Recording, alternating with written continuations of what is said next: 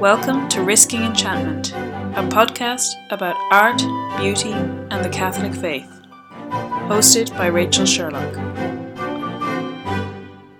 Hello and welcome to Risking Enchantment. For this week's episode, you have myself, Rachel Sherlock, and joining me, as is her wont, is Phoebe Watson. Hello, glad to be back. For this episode, we are about to talk about not one but two books that we have been utterly obsessed with for the past month, and there has been so much talk and discussion that has gone into this episode of the podcast, and our biggest problem is that I wish I could teach a university length course on this, not just a 1 hour podcast. But the two books that we want to talk about are books by quite famous authors, but not very famous books. The first is Absent in the Spring, which is by Agatha Christie, but she actually originally wrote it under a pen name Mary Westmacott. And the other is Till We Have Faces by C.S. Lewis. And yeah, we've been totally obsessed with these books for the last couple of weeks, isn't that right? Months. Gosh, yeah, the time does fly. But yeah, we read Till We Have Faces quite recently for our C.S. Lewis book club that we're involved with, which is run by Father Connor, who was on this podcast not too long ago. And it was a fantastic discussion and just like a real revelation. It had been a title that I've been meaning to get to for a while. And that I'd been pushing you to read. You've been nudging me, and it was definitely one that you it does really take you by surprise. And then the other one, Absent in the Spring, that was recommended by our friend Julie, who reached out to me to say, I've read this book, I think you'll really like it. And I read it in October. Mm-hmm. And it was, like I said, I think I recommended it on the podcast last time around, and I said, like, it's one of the few books that I raced through. I raced through this book. And you really did. And then I gave it to Phoebe and she raced through it. And we're up to 6 people now within the space of a couple of weeks who we've said, you have to read this. And they've immediately gone and read it within a day. It is a fairly short read.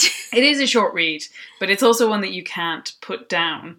And what was interesting about reading them, it just so happened kind of at the same time, is that they are very, very different books, but they actually have very similar themes, and they kind of center on the idea of knowing yourself and a sort of self-revelation.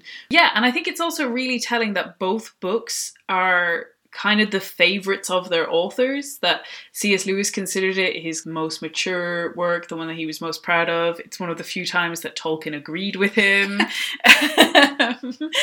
And it's the last novel he ever wrote. He wrote other books afterwards, but it's the last novel he ever wrote, and he wrote it in conjunction with his wife. So it is sort of the climax of his fictional writing in some ways. And it's very C.S. Lewis in that it's retelling a myth, and he was obsessed with myths.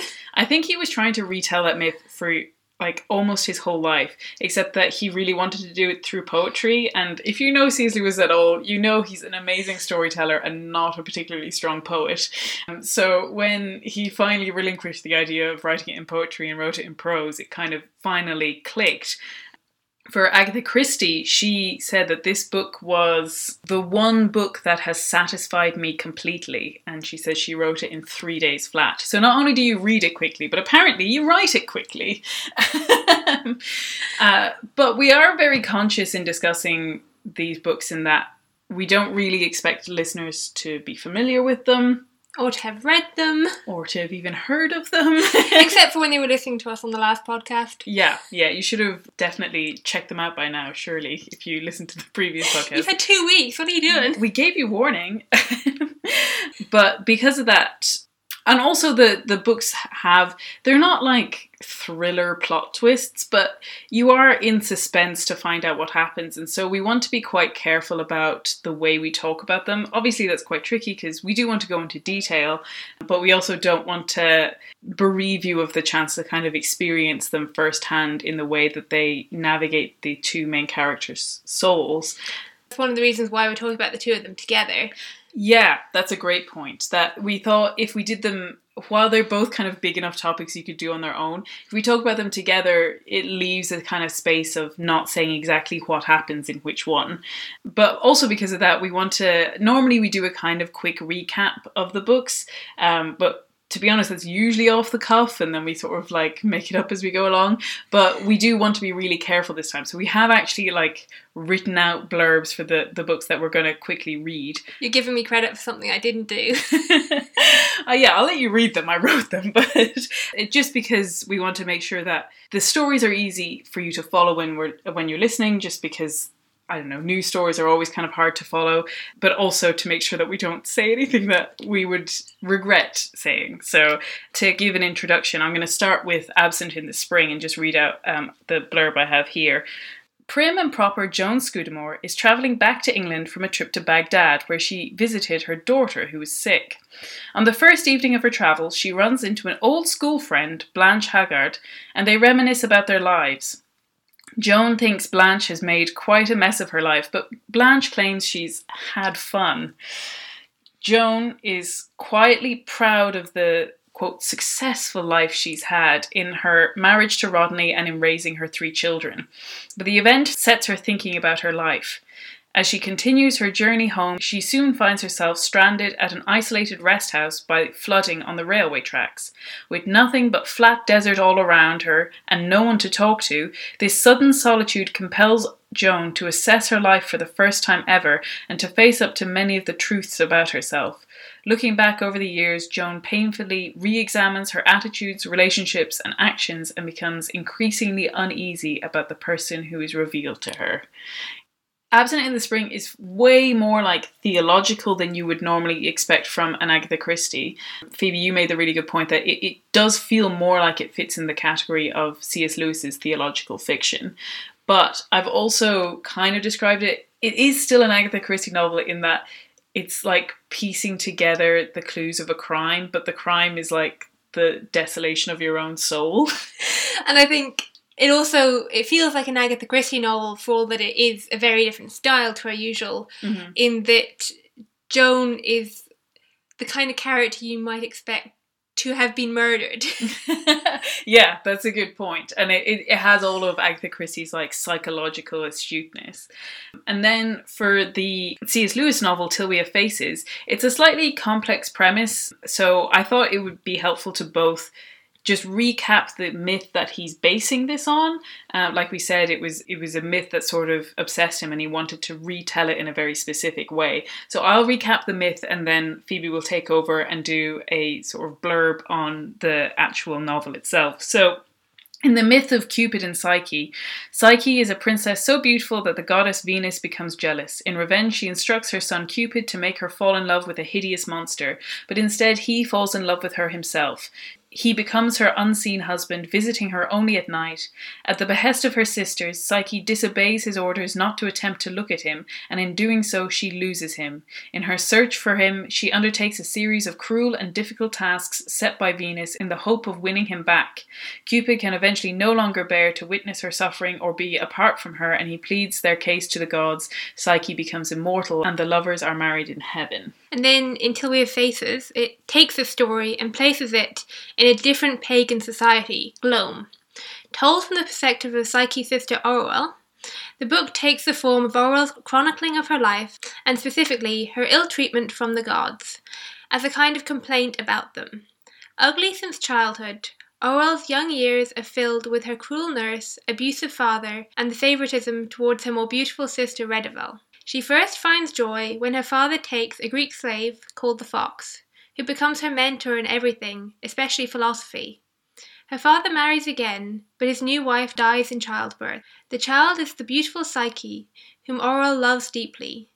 Even the villagers begin to worship her for her beauty and her virtue. But when a plague comes to the country, they demand that she is sacrificed to their mother goddess Ungut, which involves leaving Psyche on the mountain for Ungut's son, the Shadow Brute. Thinking Psyche dead, Orwell goes up the mountain to bury the bones, but instead finds Psyche happily in love with her god husband. Psyche insists that she is in a beautiful palace, and her husband comes to her at night. Aurel, however, cannot see anything but the barren mountain landscape. Only when she wakes in the middle of the night does she for a moment think she sees the palace, but she dismisses it as a nighttime vision. She forces Psyche's hand, demanding her to try and see her husband by tricking him. When the trick is discovered, Aurel encounters the god, who mysteriously tells her, "You also shall be Psyche."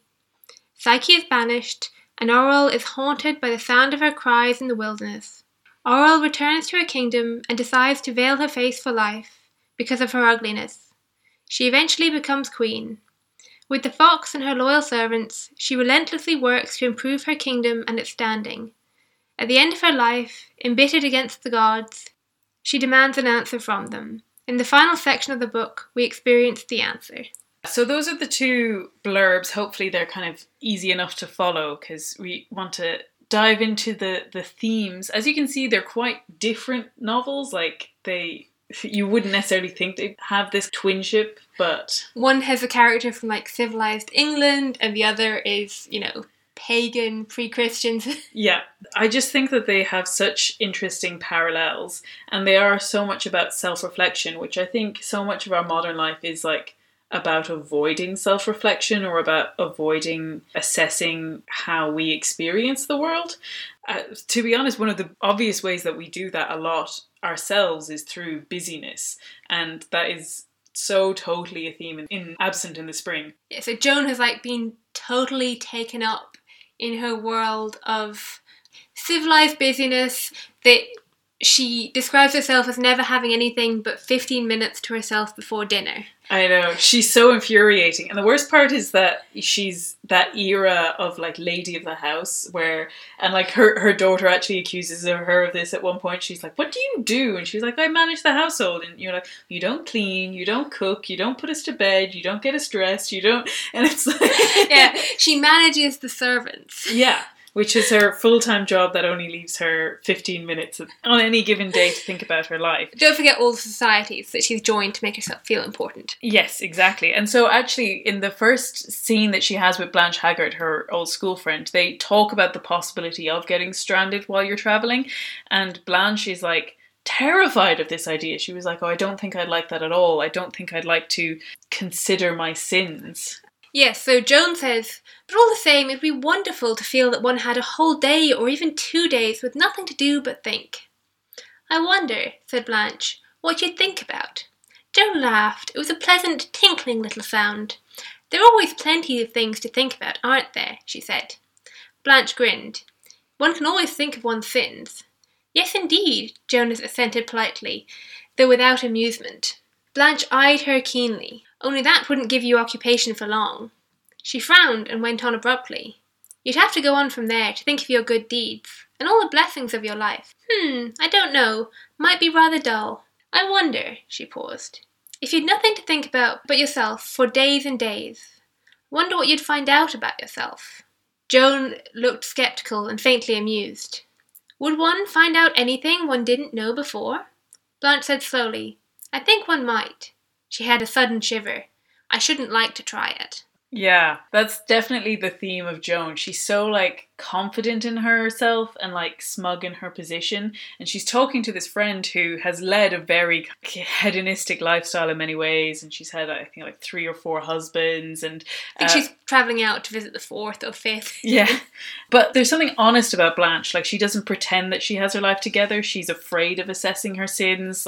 She has a sort of earnestness to her that Joan is just so far from. And so obviously, as you would expect, the novel immediately brings us to Joan being stuck in the middle of nowhere with nothing to do but to think of herself. And she exactly what she's just asked for. Yeah, and she begins to have these horrible thoughts about herself. There's this great recurring image that she keeps using where she talks about lizards popping their head out. It's like that she's been repressing all of these thoughts for so long. The first time it happens, she says, "And suddenly, discordantly, a thought slipped and flashed sideways across the panorama of Joan's mind, much as she had noticed a snake flash and slip across a dust-coloured track in front of the car only yesterday, a mere streak of writhing green, done almost before you saw it. The streak consisted of 3 words leaping out of space back into oblivion. The Randolph girl. It's like she just has these moments where like a word or a phrase or a thought crosses her mind, and it disrupts this whole vista that she's built up for herself. Yeah, she'll be like going along thinking about something, like she'll go, I must choose a happy train of thought now. Mm-hmm. And then because she's buried the truth about other people so deeply, whoever she thinks about, those things then start coming up. Yeah, and she really is so horrified at the idea that she might be struggling with this. Like, it feels very much like she's scared that she's going mad. She thinks, I'm not this kind of person. I don't have these kind of thoughts. I don't have nerves, you know? And she starts trying to make excuses for herself. Does she have a fever? Is she agoraphobic? She just says, well, you know, maybe just self-reflection. Like, I'm kind of above self-reflection, because she says... What a thing to say. I know. She says, the truth was, she reflected, that she had always led such a full, occupied life. So much interest in it. It was a civilized life. And if you had all that balance and proportion in your life, it certainly left you rather at a loss when you were faced with the barren uselessness of doing nothing at all. The more useful and cultured a woman you were, the more difficult it made it. That's so Joan, that smugness. And that thinking that she's being useful when she's meddling. Mm-hmm. That sort of busyness that she has cultivated for herself for her own means. Yeah, it's really her identity. Mm-hmm. And I think it's really interesting to talk about her busyness in comparison to Orwell's busyness. Mm-hmm. From Tilia Faces, Yeah. So Orwell is the Queen of Gloam, as we find out at the start of the novel, so not spoiling anything there. And when she eventually becomes queen, she really immerses herself in the duties of being queen. And using the phrase, I think, of she'll be queen as long as the gods will let her. Yeah. And it is very much a vocation for her. Yeah. But at the same time, she's got this horrible, haunting memory of Psyche and Psyche's cry of desolation in the wilderness that she's burying inside of her and piling up work for herself to do to avoid that loneliness. I think it's very different to Joan's smugness, because she knows she's avoiding it. She knows she's haunted by it. But there is still that sense of using the work to hide from the truth. Definitely, yeah. And it kind of ends up being a mask for the craving for love that she has, that she's like, as long as she can be useful or productive, that she's able to keep people around her.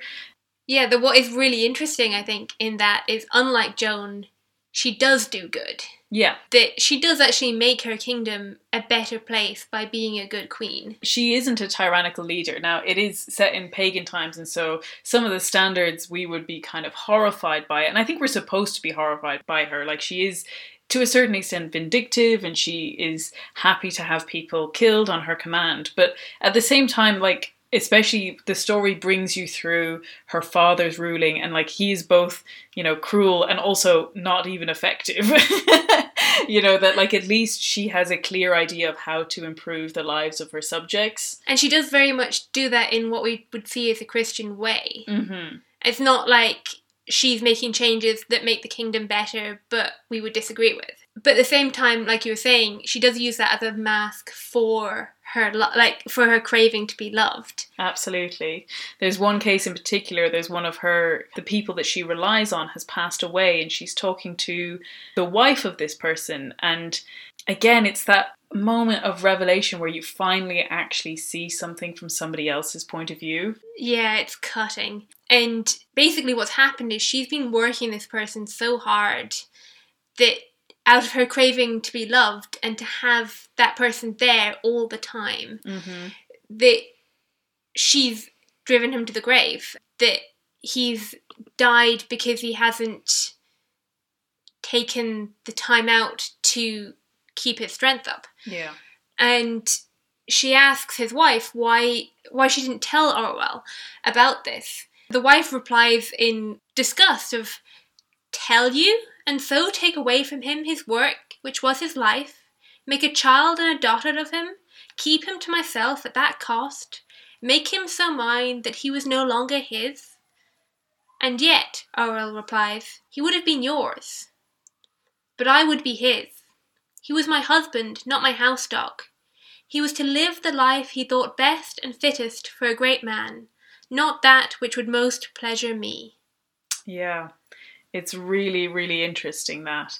And Orwell goes on to reflect, for it was all true, truer than Ansett could know. I had rejoiced when there was a press of work, had heaped up needless work to keep him late at the palace, plied him with questions for the mere pleasure of hearing his voice, anything to put off the moment when he would go and leave me to my emptiness, and I had hated him for going, punished him too. And, you know, she does make the point that the wife probably also inflicted her own kind of punishment on him for staying so late. She describes him as saying that many a night her jealousy of me had welcomed him home late from the palace to a bitter hearth. Like, ooh, it's so cutting. This poor man, like, caught between these two people that are trying to have a tug of war over his life. But where his wife gets it more right is that she knows he's not just living for her, that she has to have the ability to let him go and be his own person. Whereas Orwell, and it's this theme that runs throughout the whole novel, and it's the idea of love as a devouring force, something that consumes and like spits out the remains of what it loves. Absolutely. Yeah, you can really see how the wife's jealousy is over that extra time that Orwell is taking, rather than the work itself. Yeah. That if it was him going off to battle, she wouldn't be sitting there jealous. Yeah. But it's those extra hours at the palace that she knows are above and beyond what should be expected of her husband. Yeah. It's that she craves. And it's really interesting to hear what C.S. Lewis himself says on this topic, because after Till We Have Faces, he went and wrote a book called The Four Loves, which is a theological treatise on the different types of love. And when he's talking about family love, he talks about, and love in general, he says, to love at all is to be vulnerable. Love anything and your heart will certainly be wrung and possibly be broken. If you want to make sure of keeping your heart intact, you must love no one, not even an animal. Wrap it up carefully with hobbies and little luxuries. Avoid all entanglements. Lock it up safe in a casket or coffin of your own selfishness. But in that casket, safe, dark, motionless, airless, it will change. It will not be broken. It will become unbreakable, impenetrable, irredeemable.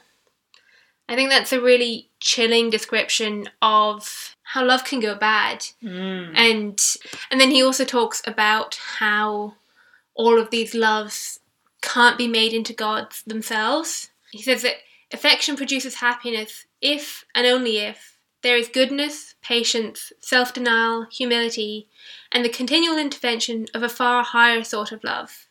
If we try to live by affection alone, affection will go bad on us. And I think you can really see that in both of these novels, that particularly Orwell has put the affection and love that she's craving. Here C.S. Lewis is using affection for storge, which is the Greek family love. Yeah.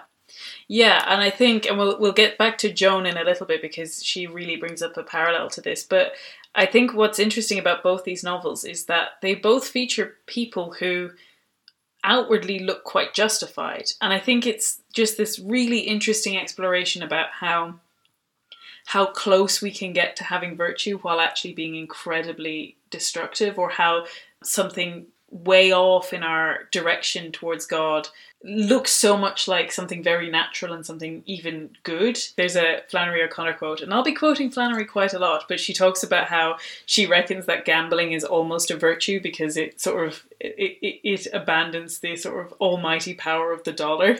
But she says afterwards that she thinks that heaven will be the opportunity where we get to see how close all of our vices were to being virtues. That like this thing that I think we would say, well, at least she loved him, like she was giving love in a way. And after that section in the novel, she actually says, my love for him had become to me a sickening thing. I had dragged it up and out onto such heights and precipices of truth that it came into an air where it could not live.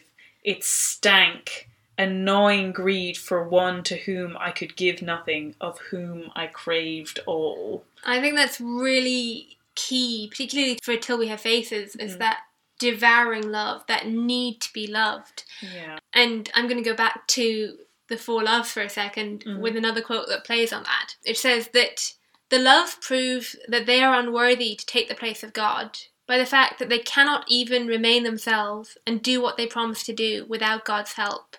Even for their own sakes, the loves must be submitted to God if they are to remain the things that they want to be. In this yoke lies their true freedom.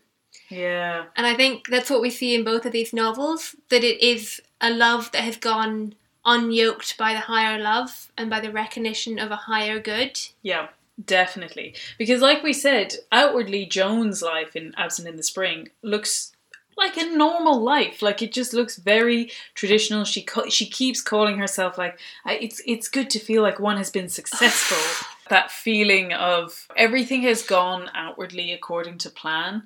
And so it all looks well and like neatly wrapped up. And she conflates that with love. Yeah. Like that's the thing. And she is so focused on this that like all of her love that she gives to people is about constructing this success, regardless of whether that's what the people want themselves. And the most kind of heartbreaking of this, I think, is her relationship with her husband, who she does love, but in the most cruel kind of way. She very often goes, but I loved Rodney so. Yeah, and yet she has never allowed him to live the life that he wants to live and that he had kind of every right to pursue. She's never made the sacrifice which the servant's wife made. Yeah. She's never recognised his right. That he doesn't live for her pleasure. So most importantly, he is part of like a family law firm and he studied law and he's supposed to go into law and he's offered this great job at the firm and he's already been working at the firm for 5 years. And it's all building to this one thing. Just at the final moment, he sort of takes a hold of her hand and it says, there was a curious pleading look in his dark eyes. He said, I hate office life. I hate it.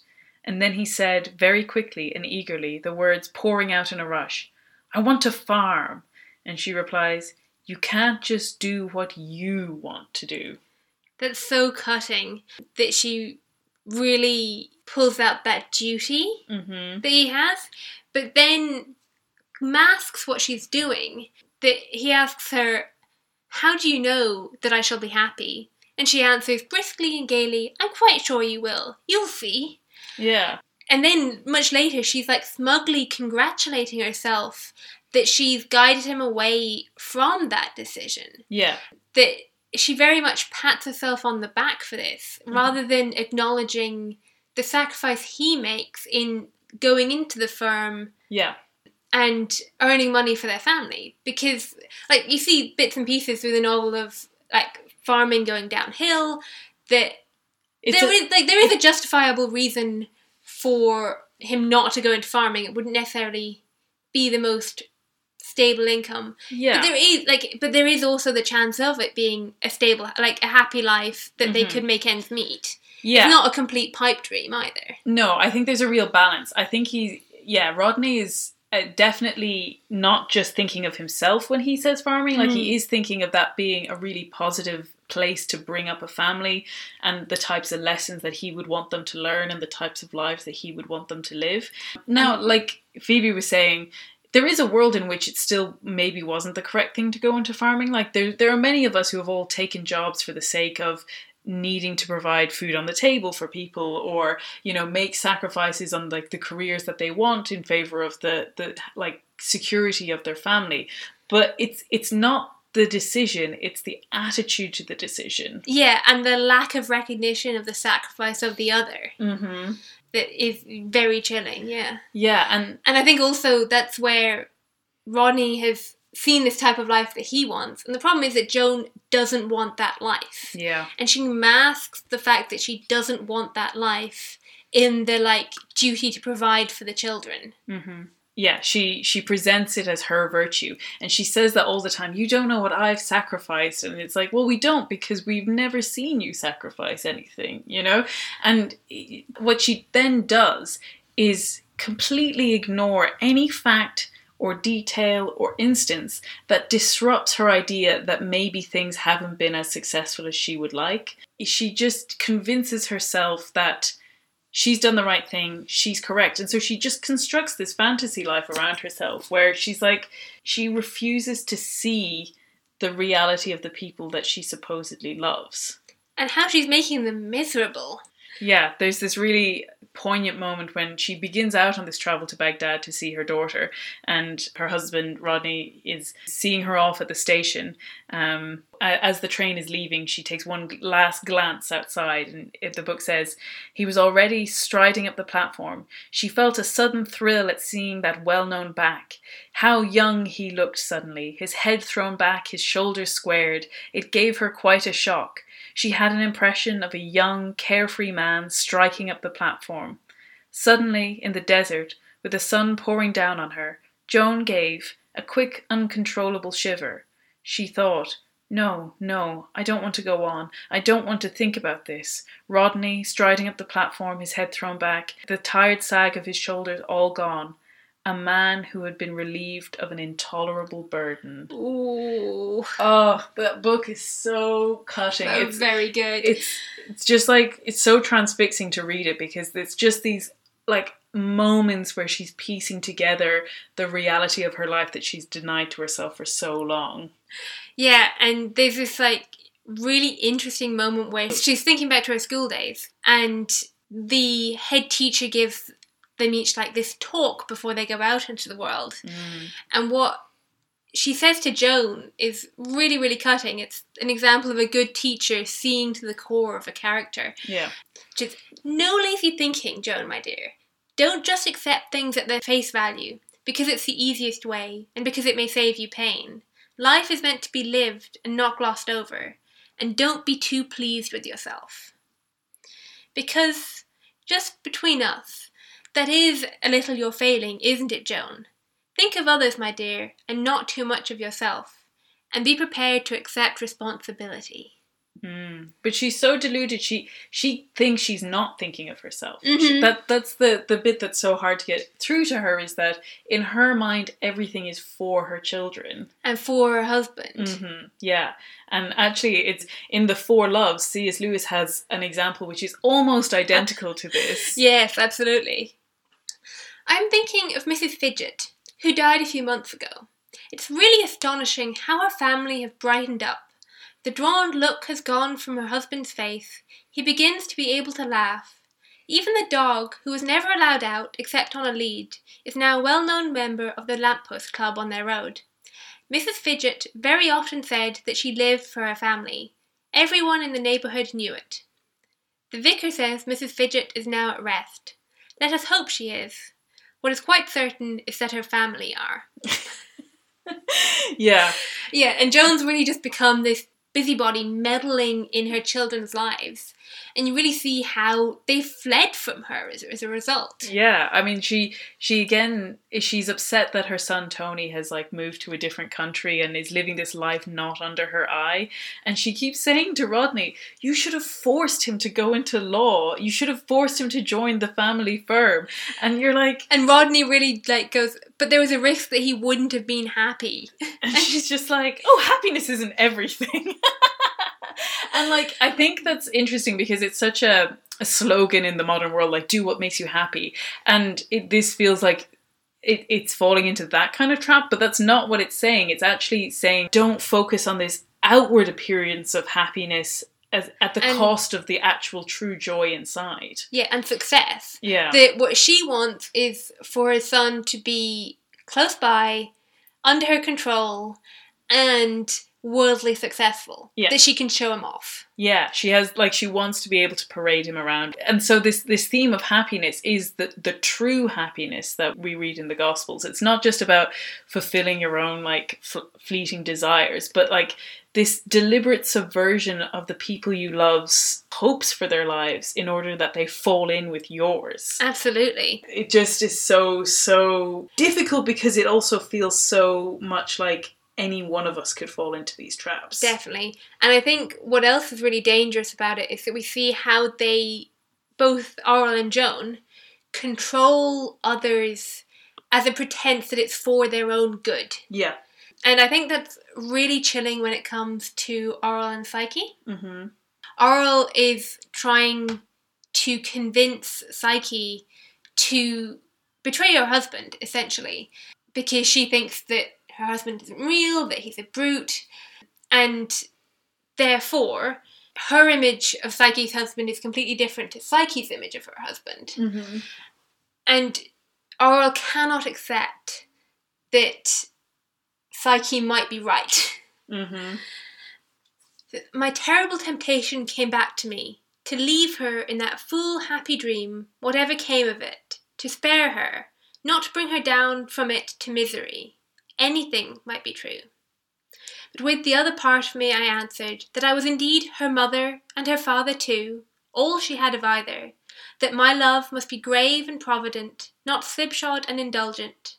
After all, what was she but a child? Children must obey. I hardened my resolution. Yeah, and I think that idea, children must obey, is very much in both of them. Yeah, and they both very much refuse to see their children, and for Joan, her husband, as grown-up people capable of making their own conscientious decisions. Mm-hmm. And especially in the case where they don't fit in with your wishes and desires. Definitely. Yeah, no, Orwell has this really kind of destructive need for Psyche to only fall in line with whatever Orwell wants. Yeah, it's really heart-wrenching. Yeah. And within that, they both have very different worldviews. Yeah, like, it's funny how they produce quite different results. Yeah. Like, I think Joan's world is totally fantasy. It's totally surface level. She's just brushed over everything and everything's fine and everything is just, you know, your standard. It's a smooth lick of glossy paint put on a ruin of a house. Yeah. Whereas Orwell, she's a really complex character, which is one of the things I love about it. I mean, C.S. Lewis gets a bad rep for his handling of female characters. So if you ever want that dispelled, read Till We Have Faces. She is such a complex character. Really, really interesting. But she she has this sort of desperate pragmatism where she almost refuses to adhere to a belief. She just wants a result. So when she encounters Psyche, like we were saying, she doesn't really believe Psyche actually has a god husband because she can't see it. That was actually a point I wanted to make. The big crux moment of difference between the original Cupid and Psyche myth and C.S. Lewis's novel is this idea that when the sisters see Psyche in her new heavenly home, in the original myth, they can see it all. It's all there. There's no reason to doubt that she has a godly husband because she's in a godly palace. And it's only jealousy, acknowledged jealousy, that drives them to push her to betray her husband. Yeah, like you couldn't possibly have a beautiful palace and a beautiful husband, you know? But in C.S. Lewis's story, he had this, when he went to write it, he had this idea that this was the thing that would make the most difference, which is that Orwell would not be able to see the palace. And so she has to take Psyche's word that there is anything. You know? Psyche's word and the fact that Psyche is alive, free and healthy. Yeah, she has some signs, but not a lot. And we'll get to the signs in a moment. But so when she comes back from seeing Psyche, she consults with her guardsman, she consults with the fox, her mentor, and they both have completely different ideas. The guardsman thinks it is a god and that you shouldn't meddle, and the fox thinks, oh, it's probably some horrible man who lives up in the mountains who's just like taken hold of Psyche, you know? Yeah. And Orwell just refuses to come down on either side and says, well, whatever the answer is, I want the result of Psyche leaving and coming with me. She takes the worst of both of those mm-hmm. and not the result, which are both of them telling her not to meddle, or at least not to force Psyche into anything. Yeah. And instead, it goes with this is what I want. Yeah. And this is part of her whole pattern of accruing all of these wrongs that have happened to her in the ways that she has not gotten the result that she wanted through life. That, she blames the gods for the way that she has experienced the sufferings of her life. It's like that she's accusing them of not being able, like, you set me a set of riddles, you set me a game, and I wasn't able to guess right, and that's your fault because you made it too difficult, Yeah, and yet she has all those moments of grace. It's not the easiest thing in the world. Like I said, she can't see the palace straight off. Mm-hmm. But she does have that moment where she does see the palace. Yes. And then she never mentions it to anyone. Yeah, that's what I was going to come back to. After she sees Psyche and after she's all confused about what should happen, she's not able to stay exactly where Psyche is overnight, and so she's sleeping on the other side of the river, and she gets up in the middle of the night to take a drink, and lo and behold, she sees the palace as she's taking that gulp of drink. And then, as you might expect in this kind of story, the palace disappears in another second. And she just keeps insisting that this is just like another thing to confuse me. This is another obstacle. Like, if you'd really wanted me to know, the palace would have just been there the whole time. Like, why should I guess? If Psyche can speak clearly, why can't the gods speak clearly? Did they not learn? And she just sees this as only another obstacle in her guessing correctly. Yeah, and she's really determined to think the worst of the world. Mm-hmm. It's like she's let her ugliness, like her outward ugliness, Mm-hmm. seep into her soul and close her off from joy. Yeah. And there's a really chilling moment in that when she's going back up the mountain, and she says, "Now flung at me like frolic or insolence, there came as if there were a voice. Why should your heart not dance? It's the measure of my folly that my heart almost answered. Why not? I had to tell myself over like a lesson the infinite reasons it had not to dance. My heart to dance, mine whose love was taken from me, I, the ugly princess who must never look for other love." Mm. And I think that's very much a key to who Auril is that she refuses to believe that she's lovable. Yeah. And so she talks about that like, only the people who are born beautiful have any chance of winning at this game of life. Yeah. And only the people who are born with the favor of the gods have the ability to win the favor of the gods. Yeah. And so if you're ugly and if you don't have the favor of the gods, you're just stuck forever. Like, she just sees there's no chance of like breaking through any of this repetition of attempting to be good, failing, attempting to be good, and failing. Yeah, it's just this like despairing pragmatism, I think was the phrase you used. Yeah, absolutely. That she's determined to be practical in the most despondent way. Yeah. And also, I think, going back to the devouring love, part of her devouring love comes from a doubt in the love of others for her. Mm-hmm. Like, she regularly challenges Psyche of like, you don't love me. Mm. And is testing that love because she doesn't really believe in it. Yeah, that's so true. And I think believing in it and in yourself and in the signs that you see is such an important theme, because I think that's a question that I get a lot from people who struggle with their faith or don't have any belief, which is this idea that like, well, if I just seen God, or if God just spoke to me, or if I saw a miracle, or if I got a direct answer to a prayer, I would just believe. So why wouldn't God do that for me? Yeah, and I think Till We Have Faces really pulls that out, because there's a time when Auril does pray, mm-hmm. but the signs that she gets as answers, mm-hmm. she doesn't accept as answers. Yeah, and I think it's so telling that is so true of the way that we experience faith, that we think that like if we just had this one really obvious sign, then everything would fall into place and then it would all be fine. But I think I go back to that quote from Flannery O'Connor where she talks about her stories and she says that they are centered on the offer of grace, usually rejected.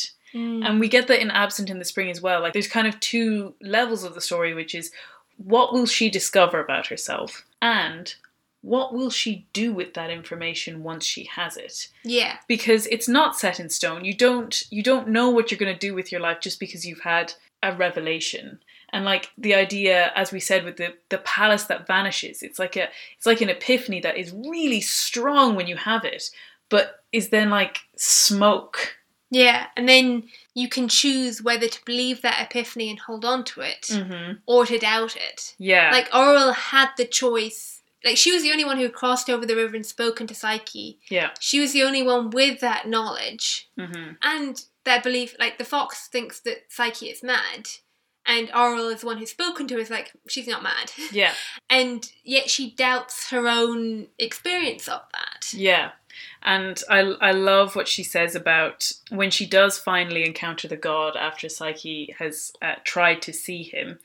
She describes seeing the god and she says, he rejected, denied, answered, and, worst of all, he knew all I had thought, done, or been. A Greek verse says that even the gods cannot change the past. But is this true? He made it to be as if from the beginning I had known Psyche's lover was a god, as if all my doubtings, fears, guessings, debatings, questionings of Bardia, questionings of the fox, all the rummage and business of it had been trumped up foolery, dust blown in my own eyes by myself.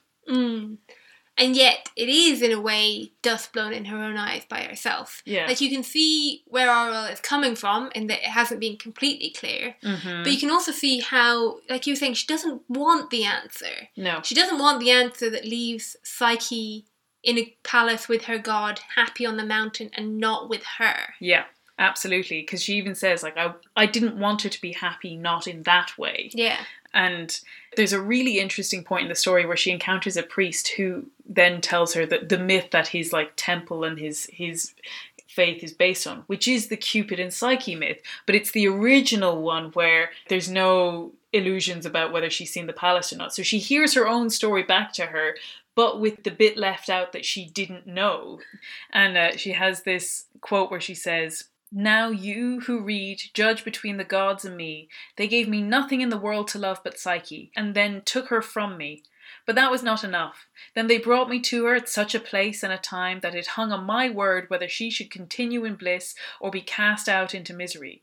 They would not tell me whether she was the bride of a god or mad or a brute's or villain's spoil. They would give me no clear sign, though I begged for it. I had to guess, and because I guessed wrong, they punished me. What's worse, punished me through her, and even that was not enough. They have now sent out a lying story in which I was given no riddle to guess, but knew and saw that she was the god's bride, and of my own will destroyed her, and that for jealousy. It's such a heartbreaking story. Yeah, definitely. And I think it's a really interesting portrayal of the gods. Mm-hmm. And while they are pre-Christian gods, they're not direct representations of a Christian god. There is that sense of how we can misunderstand God and turn to that same, like, you left me guessing, and you, like, that accusation against God. Yeah. Mm-hmm. Rather than seeing the fault in ourselves. Absolutely, yeah. That sense of accusation is so strong in the book. And the answer she kind of gets, and there's a sense that this is absent in the spring as well, is like, what do you do when you feel like the answer is silence? And we've just finished reading another C.S. Lewis book, A Grief Observed, and he talks a lot about this like flinging and throwing yourself at the closed door, and this what happens when your answer is silence, or like with Joan when she's out in the desert and the silence, in her case, like the silence sort of accuses her. Yeah, and then she kind of comes to a place of real prayer. I love when like there's a part where she sees and she's kind of actually driven towards God and towards prayer, and it's such a powerful thing. And she talks about, well, Christ was in the desert for 40 days and 40 nights. No one could ever bear that. And I think it really put, for me, in perspective, the trial that is Christ's time in the desert, that it's not just like a sort of physical feat of like, oh, well, how could he have survived without food or shelter? But actually that absence of presence with anyone that leaves you with only your memories. And It leaves you only with who you are. Yeah, there's a quote from the very start of Till We Have Faces, which says, "Memory once waked will run tyrant." And that is really such a powerful theme in these novels. Absolutely. And so you kind of have to come to a place where you can be settled with your own memory. And I think that's maybe where we come to like some of the Catholic perspective that we would have in the place of confession and regular community prayer and all of this. Yeah, I was thinking about both of these novels and how the Catholic practice of confession is the prescribed cure. That for Joan, that time set aside to examine your life and see where you have done wrong and repent of it. Mm-hmm. And then for Orwell, to truly repent of what you have done and be forgiven for it. And believe in that forgiveness. Yeah. And I'm not saying that if they had confession, everything would magically be better. Mm-hmm. Joan could still build up all the illusions about herself.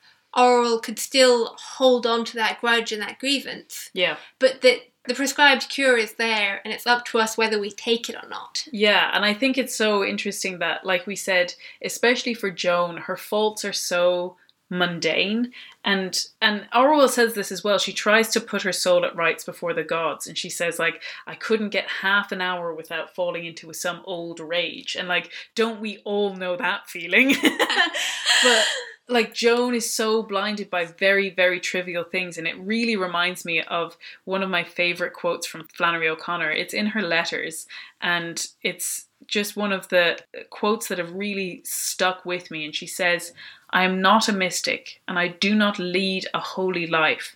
Not that I can claim any interesting or pleasurable sins, my sense of the devil is strong, but I know all about the garden variety pride, gluttony, envy and sloth, and what is more to the point, my virtues are as timid as my vices.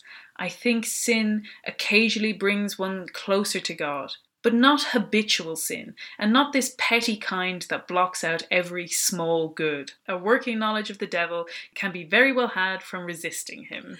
I love that last line. It's so good, but it's so true that, like, especially, I think actually in both of them, but especially in Absent in the Spring, there's this real timidity about the idea of what you could consider a good life. Definitely. You know, Joan is so afraid of anything that breaks the mold, that sets her apart from anyone else. And her husband, Rodney, has a great quote where he said, "He was sick and tired of a prudent, careful world that counts the cost of everything before doing it and never took a risk." Absolutely. I think also because Joan's been living in that wrapped up world, she doesn't have pity for anyone else who's fallen from it. Oh, she'll say that she does, but she'll only like sympathize and go, oh, they've had a very sad life, and like in a really condescending manner look down on their life choices with no compassion or understanding. Whereas her husband, when he's talking about her husband being a solicitor, and says that it only seemed to deepen one's pity for the whole human race, having seen the seamier side of human relationships. And I think it's that pity that's really missing from Joan, that she has so isolated herself that she can no longer see their virtues. She can't see the good in them. Absolutely. In fact, he ends that quote by saying, "That is perhaps the only compensation there is, the widening of one's sympathies." But you know, she doesn't even hear that, because the only thing that she's focused on at that moment is not thinking about the fact that he just said the only compensation there is. It says that in the book, where she's just like, oh, I didn't want to think about what he meant by that, you know? And she just misses the chance to either see the good or even do good. Like, you get to a point where you realize that even when she has some semblance of like trying to care for people, she just goes and messes it up, like, and turns their lives upside down. Yeah, and it just sours everything. Yeah. And I think in Till We Have Faces, there's a great image where it talks about her love having like wrapped itself around something and strangled it so that it withers. The thing, the object itself withers, and so then it's just wrapped around nothing, you know? Yeah, definitely. And again, I'll just come back to it just because I think it's so important that we really understand that our lives wouldn't be fixed necessarily. The grace of an epiphany is an incredible grace. and that it is a beautiful thing to even read. Like that moment of clarity where you see yourself as you truly are is such a fascinating moment and a gift from God. The epiphanies offer you something, but it doesn't fix everything. You then have to go and do the work of your life. Yeah, like Orwell, after that encounter with the god, then has to decide what she does with that truth. And I think, just while we're talking about Orwell, one of the really interesting quotes from The Four Loves, going back to that idea of a jealous love, if he's talking about the gift love of family love, the giving of oneself, that thus the heavy task is laid upon gift love. It must work towards its own abdication. We must aim at making ourselves superfluous. But the instinct, simply in its own nature, has no power to fulfill this law. The instinct desires the good of its object, but not simply. Only the good it itself can give. A much higher love, a love which desires the good of the object as such, from whatever the source the good comes from, must step in. Where it does not, a ravenous need to be needed will keep gratifying itself, either by keeping its object needy of it, or by inventing for them imaginary needs. It will do all this the more ruthlessly because it thinks that it is gift love, and therefore regards itself as unselfish.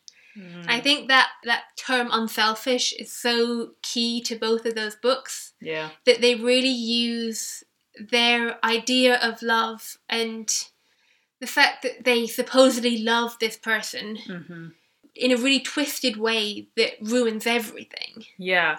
And I think to me, what that really tells me is how it is not easy to live a virtuous life. You know, we are so frequently told, like, I don't hurt anyone, I live a good life, I love my family and friends.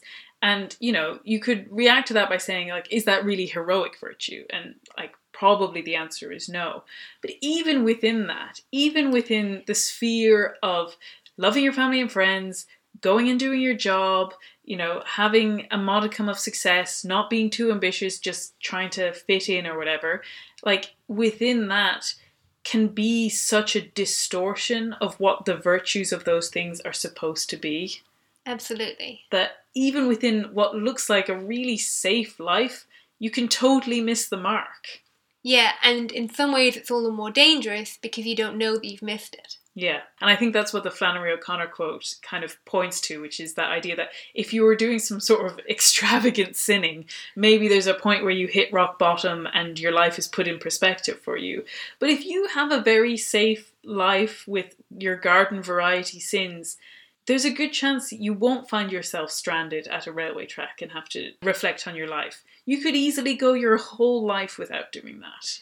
Yeah, and I think that's where we just have to come back to our faith and relying on grace to make up for what we lack. Because I think we could become like overly scrupulous about that, and you can challenge your motives of like, oh, did I really do that out of love or was it because I needed this? But once we just keep coming back to Christ and keep coming back to that higher love, which is the love of God, which all our other loves are supposed to fall under. Yeah. Only then can we really live lives of happiness. Absolutely. And I think it's important to remember this at the time for us. Like we said, we're still in lockdown. That Phoebe and I are lucky that we live together. We can at least regularly pray together. But Joan says like, oh, well, I haven't been to church for ages. But, you know, one does believe. And I think the simple act of repetition, the simple act of receiving the sacraments regularly does help you to refocus your mind. And it doesn't mean that you escape habitual sin, but it does remind you that you are habitually sinning. Yeah. It's the building up habits of virtue to try and counteract the habits of sin that we have. Yeah, absolutely. Okay. So I think that's we've been bottling all of this up for so long and batting it back and forth. So I hope this has been an interesting discussion to listen to. Like we said, we know it's a lot of quotes. We know it's a lot of information that probably you haven't come across in terms of the stories before. But we hope you go and read both these books. We would love you to go and read these books. I will have the links to both of them in the description, but if you go and read Absent in the Spring in particular, I want to know, because I just want to see how far this book takes off. I want to know who reads Till We Have Faces. This is true, but I love that book. I just feel like Absent in the Spring has been the one that I've been pressing into people's hands, being like, you have to read this right now. I know. So I must say, for people who quote C.S. Lewis a lot, it's hilarious that the first time we do a C.S. Lewis book, we had to tag team it with something else. I know, we will do a full... I think the problem is C.S. Lewis is so good at referencing in relation to other things, but we will have a dedicated C.S. Lewis episode at some point. At some point. At some point. But other than that, we only have our final question to ask each other. Phoebe, what have you been enjoying at the moment? So I've been listening to a podcast called Pints with Jack, and they have a full season on Till We Have Faces, where they go through the book like 2 chapters at a time and have like an hour-long discussion on it. And it's been great. And you can definitely get that level of detail into that book. Absolutely. It is so dense. I've listened to some of it and I really enjoyed it as well. Yeah, it's great. For what I've been enjoying, I'm going to say something that, in fact, we have both been enjoying, which is that yesterday... That you bagseed. I bagseed. Yesterday, we set aside some of the few sunlight hours that we have during the day in Ireland to watch a streaming from the Met Opera of the... it's an opera by Poulenc called Dialogue des Carmélites, which is also a novel. It's based on a novel by Georges Bernanos, and it is about the group of nuns who were executed just towards the end of the Reign of Terror. And so the opera is telling the story of specifically one nun, Sister Blanche of the Agony of Christ. It was very moving. It was very beautiful. It's something I'd love to get into in a little bit more detail. So perhaps maybe there will be an episode on that at some point. And we'll have to say thank you to Father Connor, who organised like a Zoom call where we all watched it together. Yeah, definitely. When it comes to operas, I do enjoy them, but I kind of do need someone to force me to say, sit here and experience it and don't move. So it was good to have like a Zoom call on it, just so that you didn't wander off and start doing something else.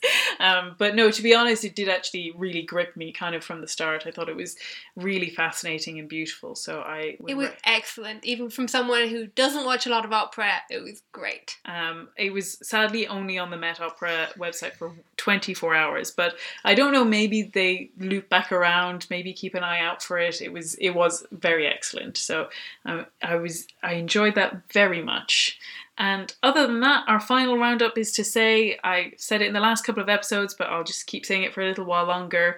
There is a form now on my website, www.rachelsherlock.com/podcast, and you can fill in your name and email address, and I'll send you out an email whenever there's a new episode of the podcast, and hopefully with other little tidbits and helpful information about upcoming episodes or other kind of bits and pieces. So if you just want a little bit of extra information about the podcast, do sign up. It is free. And like I always say, reach out to us online. It's great to chat to everyone, and thank you to everyone who has reached out and given reviews and said nice things about the podcast. So I guess it's time to sign off. So we'll say goodbye. Goodbye.